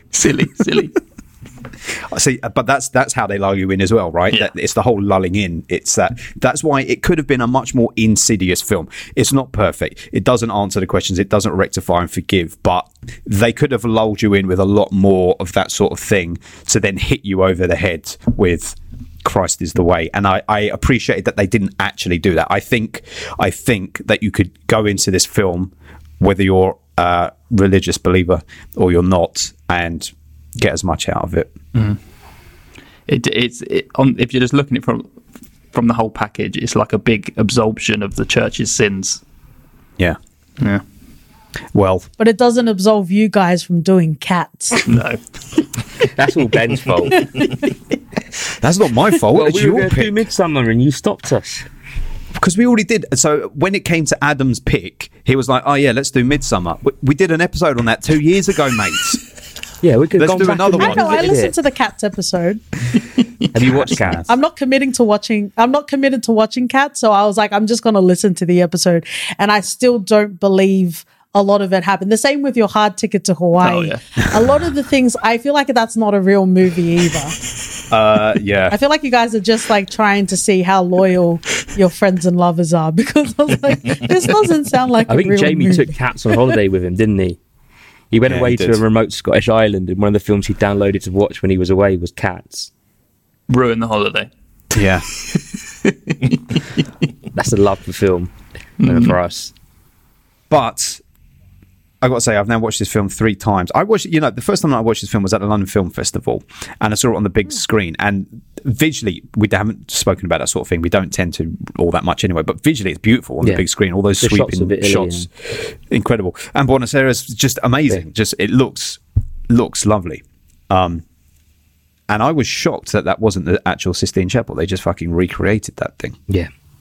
The thing that isn't believable is that the 2 popes just stroll through the fucking Sistine Chapel. Well, they must be shut Sorry. down at some points. No. I mean, with all the people there, as if. Oh right, yeah. When were the people in it? Did that happen though? There was a No, it didn't happen. Didn't happen. Do you know what I really enjoyed about that scene though, when he just walk in and it's all those really blurry pictures of him? Yeah, the shit selfies, how it would actually be. People just struggling like, I got to take one quickly. But I tell you what, having been in the Sistine Chapel, those fucking assistants or whatever they're called in there, the people that are just on the doors, you are not taking a photo in there. They are screaming the whole time you're in the Sistine Chapel. You did. Yeah. They would have shouted at you. I took it with my face fronting camera, so I put my phone down and just took it facing up. Clever. Did we get to your double chin in that photo? No, I put it in front of me. I don't know if I've still got it. They don't allow the photos. They're screaming in there, Silencio, Silencio, all the time. No talking and no photos in that room. Just stare up. Very boring. I know, mate, but I know it might seem it, but it was something. Listen, when you go in there and see it, it's just. Oh no, I imagine it's very beautiful. I imagine it's very beautiful. I've looked at my pictures from Rome, and guess who just. What, you saw the Pope in Rome? Yeah, I forgot about that. Adam, we just done this whole episode. How the fuck you got this close to the Pope? No, how close way. are you, man? What were you doing there? We woke up one morning. Our place we were staying was just around the corner, and we went around the corner, and there were just loads of people. It was like on a Wednesday or something. Yeah, that's when he does his little Pope-mobile round. Yeah, Adam's the biggest Catholic ever. He just and he was just there, and we just walked it, and we just happened to be like, oh, the person's turning up in 5 minutes, so I waited and turned up. The person. The Pope. The Pope. I don't know which one that is. I think that's Francis. Yeah, that is Francis. He looks like Jonathan Pryce, doesn't he? Yeah. But I think that also talks to the phenomenon of the Catholic Church, even if it's not a religious sort of aspect. When in Rome, right, you'll just go. Exactly. Right? Even though you don't, which I guess, for our DC Marvel boy Paul, like, you're just going to go because of, right? So it's interesting, like, and I think like the chokehold that Christianity has on the world is very apparent in the sense that Adam didn't even realize after like an hour in. Yeah, that's such a profound experience. I remember seeing it. Like, I remember being there when it happened, but I don't remember having photos and shit. See it, yeah, I see it. The whole, I mean, the it is in the ceremony of him driving fucking around. Lizard, Pennywise. Pope's a lizard anyway. There was, but I guess another one of like informing the tone of the film was when they were meeting all the different sort of cardinals, and Pope Francis was very snooty. He's like, "Oh, when do people stop speaking Latin?" And it's like, "Wow, you're that uptight. Oh, yeah. You're that uptight." And I think again, it really helped, inform what we were getting into and how very conservative and how much he was clinging to the institution, right? I think they voted for him. So they did, yeah. Majority of the people there was conservative as he is. But it ebbs and flows, right? It's just like politics. You vote in a conservative, then you vote in a liberal, then you vote in a conservative, you vote in a liberal. It's just fucking ebbs and flows. And I think that all comes down to none of them are the answer. It's like, oh, we got this conservative guy. Oh, fuck it, he's not doing what we want. He's terrible. Let's get in the liberal. Oh, he's not doing what we want. Let's get in the opposite. And it just goes and goes and goes and around. 12 years of fucking conservative, and it all goes to tits. I know our country is. I think the UK is the fucking worst. I think we've had conservatives in power in my lifetime. Now, conservatives have been in power longer than liberals. 12 years they've been in power for, and there was it 5 years of and prior liberal to Blair in the middle, and then he was basically a conservative as well. There's swings on the same pendulum. That's why. My favourite line from this film, or back and forth, was I think Benedict says, "You don't stray from God's path. God is the way. There is only one way." And Pope Francis says, "I don't think that's true. You walk your own way, and God finds you along the way." Now, I'm not a believer, but I appreciate that sentiment because it says a lot about the two men. It's rigid, fixed. We go this way. The ship goes steady. This is what we believe. Nothing's going to change it. Whereas Pope Francis is like, I believe that this is the way, but I'm going to veer off it. I'm going to look over here. I'm going to look over there. And there will be some good done as I stray from this rigid fucking path, which is not flexible. Anyway, Dave Chappelle's in London tonight. He is. He's with the Foo Fighters. He's with Chris Rock. Are you going to be front row, Ben? Dave Chappelle and Chris Rock are doing a double header in London tonight and tomorrow. I thought he was doing. Are you going? I tried to get tickets. It was fucking extortionate. They can get tickets and Twickets if you want it, Ben. It's too expensive. It's too expensive. He's doing the Foo Fighters gig, though, I thought. There's that Taylor Hawkins gig at Wembley Stadium tonight. I thought he was opening that. Oh, it's possible. He made a surprise appearance at Liverpool last night as well. He always does it when he comes over here. Dave Chappelle pops up at these like little local comedy clubs. He did Brixton about 7-8 years ago. Yeah, because he's such a man of the people. He is. He's Pope Francis, man. Dave Chappelle and Pope Francis. They're the same. They're the same. Ben, you asked the wrong question. You were saying religious and political beliefs. You should have said if we have differing views about celebrities. Yes. Because OT and I would have ended a very long time ago. Patrons would know. I love listening to the... OT's got to be doing something right over there. Well, so what happens now? Should we give our scores? Should we all go give it 10 out of 10? Yes, let's give the score. Let's give the wrap up and scores. Okay. So should we go in the order we gave our first impressions? Yes. And let's give our final farewell to Two Popes, whatever you want to say, and then I'll score out of 10. The second time watching it, loved it, sort of. I'll give it an 8. Solid 8. Okay. As Adam pointed out, my rights are directly in line with a church that I don't believe in. However, in saying that, I had a jolly old good time, and I'm going to rate it a 9. Oh, wow, 9. Wow. 9. Fuck me, I didn't see that coming. Wow. Well, I enjoyed the doddery old men, so I give it an 8 out of 10. I gave it an 8 before, and I'm going to keep it an 8. I've always been an 8, and I'm going to keep it an 8 despite the child molestation skirting over forgiveness things. Absolutely. One thing I meant to ask, just a quick question to you all. How did you feel about the choice to, whenever they started speaking about the heavy subjects, to quickly fade away or fade out? I didn't like it because they talked about his issues. They talked about Francis's issues and what made him wrong, and then they go to him and then they go, nah, we're not actually going to talk about it. It's what the church did, isn't it? They just sweep under the rug. They try not to listen to it. There you go. Yeah. But then I think it's probably more of actually probably a legal base that they probably were like, you can't actually say that because if we haven't got 100% evidence that is true, there's like slander against the name or something like that. The lawyers were like, nah, we're not getting into that battle with the You mean the lawyers because they have so much money to pay the lawyers and not to give to indigenous people that they colonize? Yeah. Money? The church that doesn't pay taxes because they don't have any money to pay taxes because they're a charitable institution. And they're not. Exactly. They just beg, borrow and steal, and they're the richest people in the world. Yeah. The church is separate from state, right? Same shit, innit? They're all pricks. I just thought it was okay that they faded it out because we all know the story. We don't need the gratuitous details. Give them the benefit of the doubt. Anyway, dear listeners, what that means, given our scores of 4 8s and a 9, it means we average up to 8.2.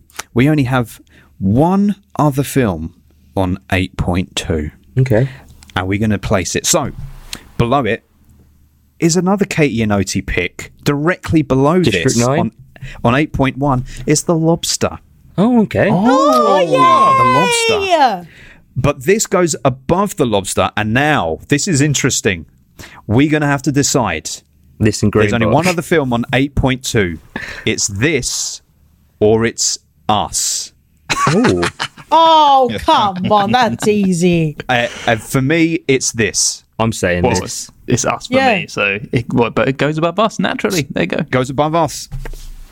So, that means it goes Lobster 8.1, Us 8.2, The Two Popes 8.2, and above that on 8.3, Mission Impossible Fallout. And that's thanks to Francis's 10 reasons. Pope Francis. What number was that in the franchise? 8? 7 or 8? It can be that high of a score that far into the... Sorry, I'm talking to the Halloween fanboy, so maybe... Well, exactly. Aren't you so fucking excited for Halloween Ends? Oh my goodness. Will it I can't end? wait. Will it end? I It hope won't. not. I want it to carry on forever. It'll end this iteration. There's been so many iterations of the Halloween timeline. There's been like 5 or 6 different iterations, and this one is one of the best. And when it ends, I'll be happy, and then I'll be looking forward to Michael coming back in 7 or 8 years. I was talking to Jenny last night about Michael Myers and saying, for me, Michael Myers is such a terrifying fucking thing. Why doesn't he scare you in the same way? Because she's just like, when I see Michael Myers, it's like, okay, there's Michael Myers. I'm like, when I see Michael Myers, that's fucking terrifying. That is my ultimate fear right there. It's like being in the water with a shark. He's horrific to me, very scary. So every time he comes up, I'm tantalized by it. It's like riding a roller coaster every single fucking time. You don't ride 6 or 7 roller coasters and then go, I'm not going to ride another roller coaster because I've already ridden those roller coasters. That one was a bit higher than the other one. They're all roller coasters. If a new roller coaster comes out, you're going to ride it. And that's where I stand on Halloween. I know Julio loves good religion chat, so this is a little treaty for our sweetie Julio if he's gotten this far. But I was listening to the episode that we recommended. I don't know if you remember Pam Grier's Ghosts of Space, Ghosts from Mars. I believe. What an awful film this is. Well, yeah, John Carpenter, right? But anyway, it is related to Halloween, but they were starting to talk about Halloween naturally.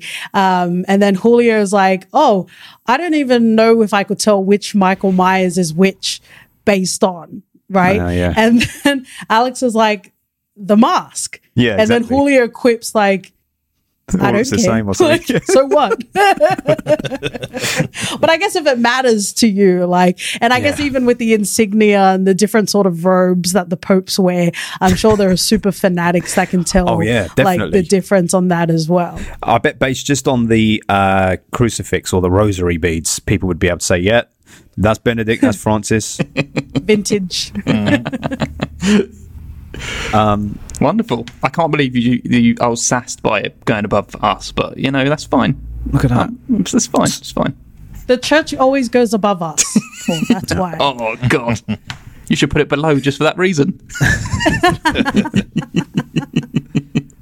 Right. So as honorary guests on the Filmbusters podcast, you get to place a rating on any film we've done on the podcast before, just to skew the tables we have in front of us. So would you like to reveal the films that you would like to give ratings to? May I go first? Go. It is well documented either on our podcast or on the Filmbusters podcast, because I think, or you might have covered Whiplash, I didn't recommend it, but there's Whiplash, there's Uncut Gems that I don't necessarily care for, but maybe it's off the back of the joy and the jubilation that I felt from the two popes. I'm actually going to raise one as opposed to, try and lower one. So I'm going to add my rating to The Five Bloods. Oh, okay. Spike Lee, Forever and Always. Another Netflix exclusive. Because it's currently on a 7.3, which I think is egregious, fellas. Hey, listen, it was a perfectly good 7, that was. Yeah, it was 7. Perfectly good 7. I was expecting a lot more from it. I was expecting a lot more from Spike Lee. Yeah, that's the thing. The story that he told, I think he should have told it much better. He could have told it much better. I thought he told it 9's worth. I'm giving it a 9. Fucking hell. Because I know you guys don't like the 0.5, so I'm just going to say 9. And by the way, while they're calculating, Paul has a very expansive, very impressive spreadsheet. Thank you. Indeed. A normal noobs send nudes. Podcasters send spreadsheets, just to moisten the palate. So do we now need to place that? Yeah, 7.8. So with Katie's new score and placement, that means that the Five Bloods moves up by quite a significant amount of points, I think. It came up from, I think it's jumped up by 20 places, and it's gone to above Beautiful Thing, but below Scream 2022. And that is a very good position because it puts it in the top half of the overall table, as opposed to just being in the bottom half. Can I give an honorable mention on what I was tossing up on rating? Yeah. Well, obviously I was going to do the Suicide Squad, but also the Raid. But I decided on the Five Bloods. This was Suicide Squad. See, Katie would have just come in here just to cause fucking murder for no reason at all. She knows this is not a good film, but she just wanted to cause problems by giving us a high rating. No, Suicide Squad. No. I love the Suicide I know Squad. you did. You're all fucking wrong on this. You're all very, very strap wrong. in or strap on. Listen. Starfish lover. I will not listen to any criticisms you lot have about the Halloween films if you're going to rate that fucking abortion as highly as you will. It's horrendous. Very good. And OT's pick. All right. So I was going to initially do Barning, and then I saw Shame. Oh. And then I looked further down the list and I saw Jason X, and I can't believe that you rated it so low. What is it?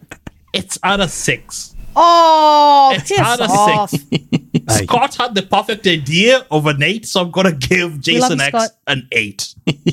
Wow. It deserves so much better. So what does that mean for that score, Paul? It has one of the best lines in cinema. It's gonna take more than that to take this old dog down. Stab again. That'll do it. It was so good. Do you know, I went to the cinema to see that film when it came out. Imagine seeing that shit on the big screen. Fun. I loved it. I mean, I had a good time with it. I still gave it a 6 because I know that it is not a fucking masterpiece, but it's great. It's one of the best Friday the 13th installments. I think it's got an original score. 6.4. 6.4, which means with OT's rating of an 8, that jumps it out of the relegation zone. Our bottom 20 films of all time contained Jason X. And now it has jumped out and up to, what did you say, Paul? 6.4? 6.4. Which means it sits above my very, very old favourite, Tetsuo the Iron Man. It jumps above Tetsuo the Iron Man, but sits below Top Gun. Now, that is wrong. That should not be the case, because Top Gun is very appalling. Yeah, it should be above Top Gun. Give it a 9, OT. Give it a 9. Yeah. The reason that Top Gun sits above it is our guest on the episode, Stacey, fucking gave it a 10 out of 10. Yeah. Madman that he is. But what that means also, by bringing Jason X up out of the relegation zone and bumping it up by about 15 to 20 places, it means we have a new film relegated into the bottom 20 films of all time. And that film that has been relegated, it's not Mario, Adam, it is Captain Marvel. Oh, okay. So, what you give with one hand, you take with the other. A Marvel film is reduced into the lowest films we've covered of all time. I'll take that as a win. Very good. You like that? We've got 1 DC. I'd love to see an alternate universe where Ben absolutely loves Marvel DC. films. We've got 3 DC and 1 Marvel in the bottom 20. It should be the other way round, shouldn't it? Well, you guys because voted. Yeah, but some DC films, a numbers some DC game, films though. are a bit rough around the edges. It's a numbers game. It's just It's a a numbers numbers game, yes. I'll have you Because know. the frequency at which you would have that as opposed to like original screenplays. One of them is Nice Batman try, and Robin, isn't Ben. it? People Well- love films. All right. Yes. Who likes films and who likes movies in here? Then we'll know. What I would like to see, apparently, racist ass Melly Gibbies is working on a sequel to Passion of the Christ. So whenever in the time space we're on here again, I would like to rate those films on your films. Well, we need to cover it. We would need to cover a Mel Gibson. See, here's the thing about Mel Gibson, right? Motherfucker that he is, he had such a what's the word? Gentle sensibility when adapting the work for Apocalypto, because he did that whole shit in the original fucking language. It would have been so easy for him to have just gone, just do it all in English. Do it all in fucking English. Same with Passion of the Christ. Really. Agreed. But he was like, no, let's be authentic. Talking about religion, man. The man's a fucking lunatic for religion, isn't he? Loves it. Absolute lunatic. He Laps loves that religion. shit up. He laps it up, yeah. I think, does he have, maybe I've made that up, that he had a piece of the, no, he can't have a piece of the original fucking cross that Jesus was nailed to around his neck. Maybe that's in a South Park episode or something. What? No. It sounds like one of those That's rubbish. rumours. There is a piece of the cross that Jesus was, there's all kinds of Jesuses anyway, man. There's a Jesus in Miami. He's having a good time. There's Jesus is everywhere, mate. What are you talking about? These are Charles Manson quotes. Oh, okay. Well, that was the 2 popes, and that was the rating system being rejigged. That was wonderful. That was wonderful. I would like to thank you guys for coming on again to discuss a Jesus-related film.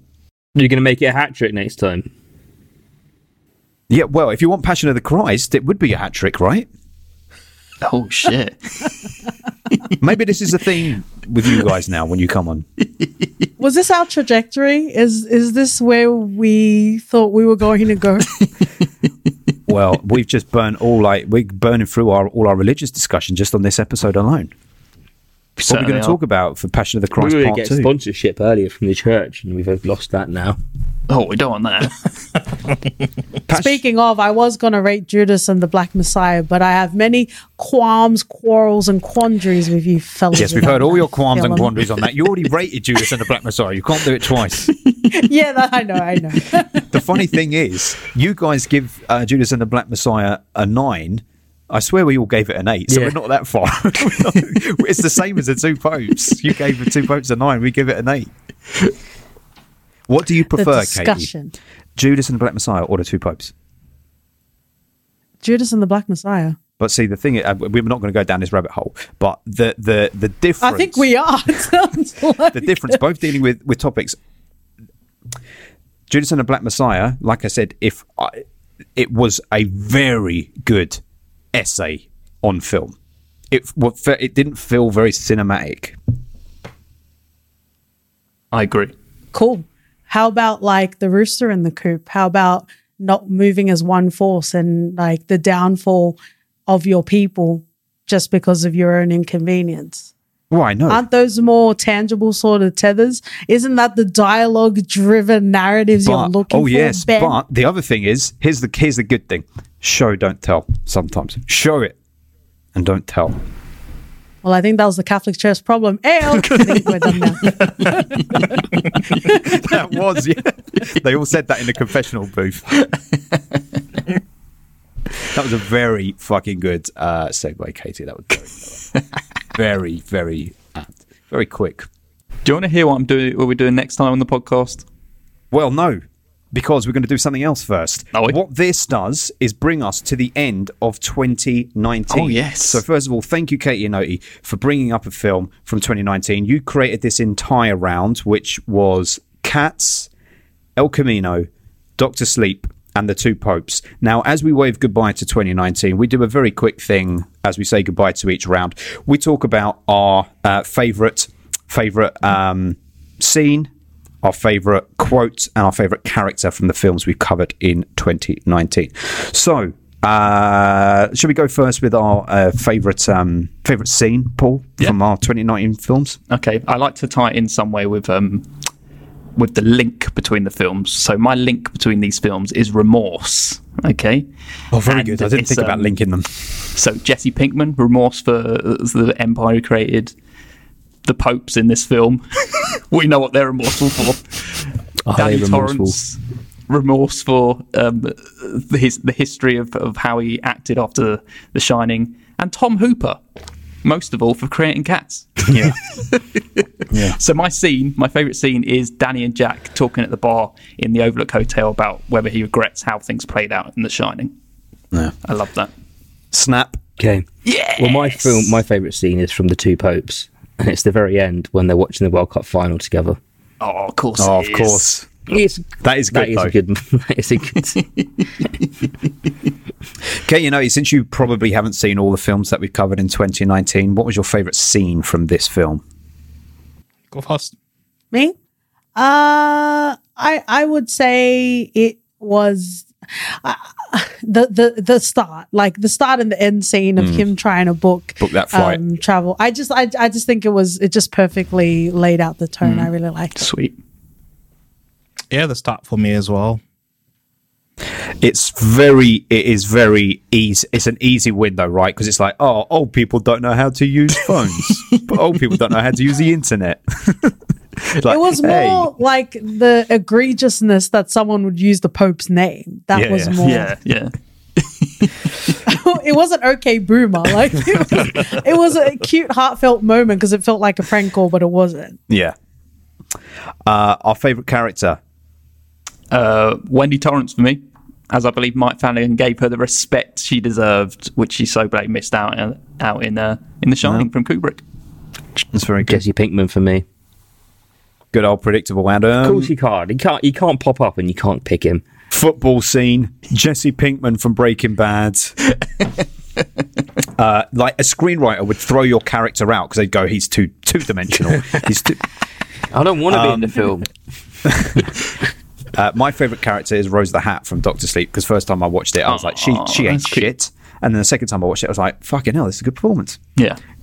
So I didn't compromise. I changed it. Good. Very good. Very good. Nice. And finally, your favourite line from the 2019 I films. thought about that. You all know what my one is. You'll know what my one I know is. what Paul's is. What's Paul's? The drink one.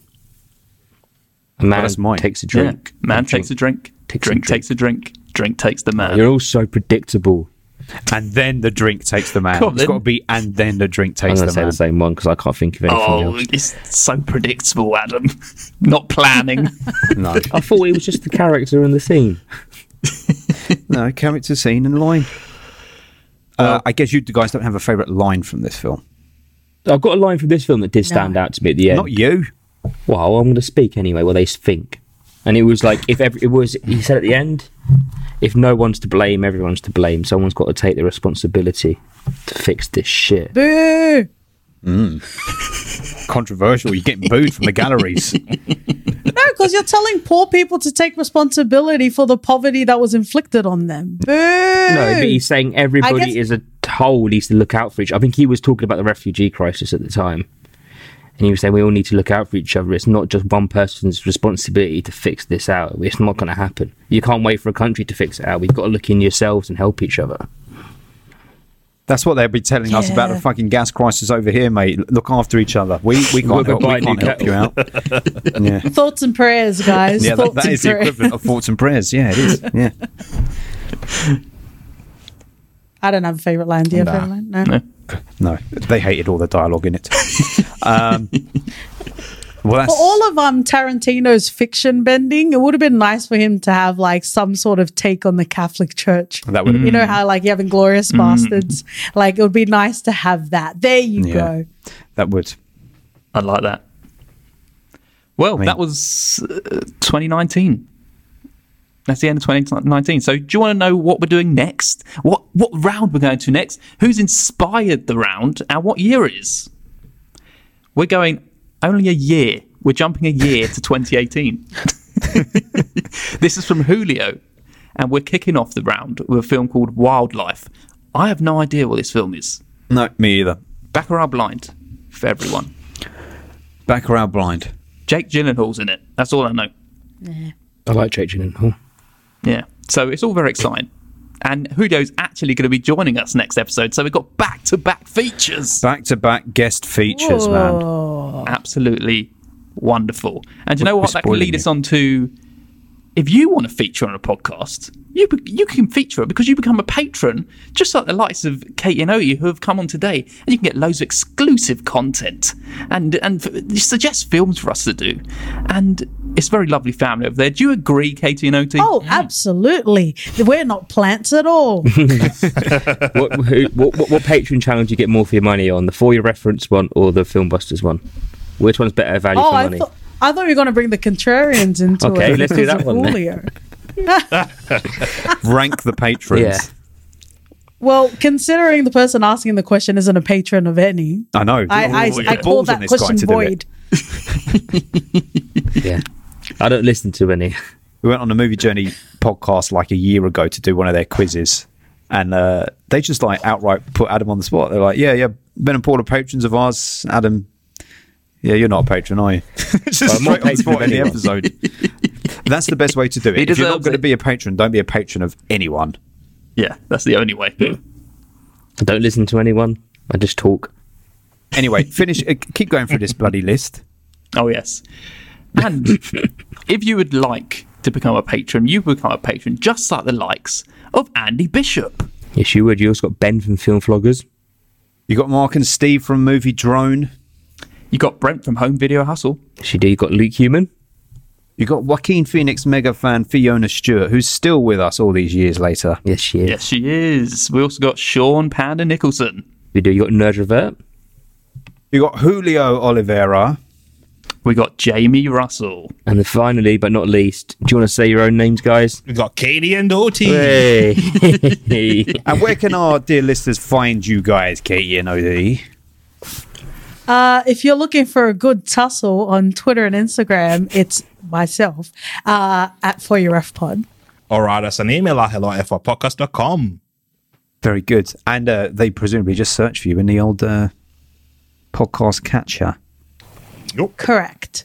Let me just take this opportunity to say I think everyone should go over and check out the For Your Reference podcast because it's absolutely amazing. It's one of my favourite podcasts, and they just have the best dialogue. It's they have conversations that you just don't hear on any other podcast.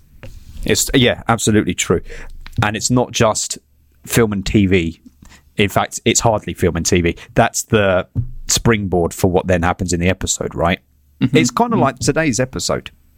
Well, I think it's praise all around, especially to you guys, because we've covered, I think Prince of Egypt was our first dabbling into any sort of religion. And then we did Passion of the Christ. So we really went for the Messiah jugular, not really Judas and the Black Messiah. But I think this is like the most, and I don't think we've ever used the word atheist in For Your Reference. But if you're listening For Your Reference, lovers, Christopher Hitchens and all that, I already said it without saying it. So there you go.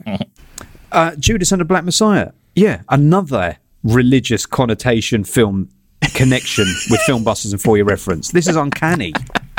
I think the most religious, accurate one, though, was Jesus Rolls. Yes.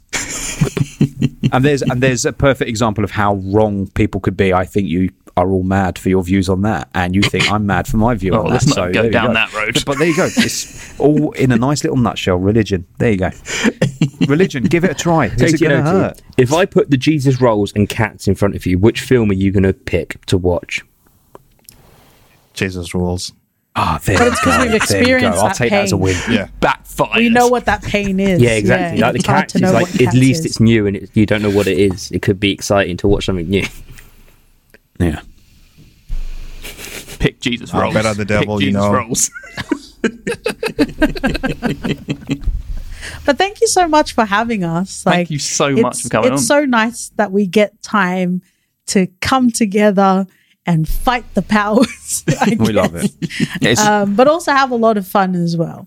Yes, absolutely. well, we Yes. have so much fun. Gives us a nice break from bickering amongst each other as well, right? Oh yeah, beautiful. Although it doesn't feel like we have to put on airs and graces for you, which is good. Do we just put that still on be for anyone? ourselves. Yeah, we put our airs and graces on for some. Who? I won't say who in case I offend. I don't. I just the same. Yeah, we're always the same. You're on very good form today, Adam. Don't know. Woken up. I know you have. You had your morning brown. Yeah, he's Yes. already committed his sins. That's why he's awake now. That's right. Just the swear The words. shame is part of it. Just the The swear shame words. actually helps. Yeah. Here's a question: if on Sunday, if we were all churchgoers and you had to go to confession on Sunday morning, and you had to confess to that sinful activity, how many Hail Marys would you have to say to compensate for each sinful activity in that week? 0. So you're such a liar, man. This is not. Your This is tissues, not. your I don't know how Kleenex it would say fucking otherwise. works. Hey, I don't know how it even works. it's a Hail Mary for every wank, basically. So he's basically in a roundabout way. How many wanks have you had this week? Yeah, but I'm trying not to say that because I've got some decorum, you cunt. But you haven't because it's just shit. So ask the question in the first place means you have no decor. No, because I asked about Hail Marys, didn't say nothing else. Anyway, 4 or 5 Hail Marys, I think, every Sunday morning is about right.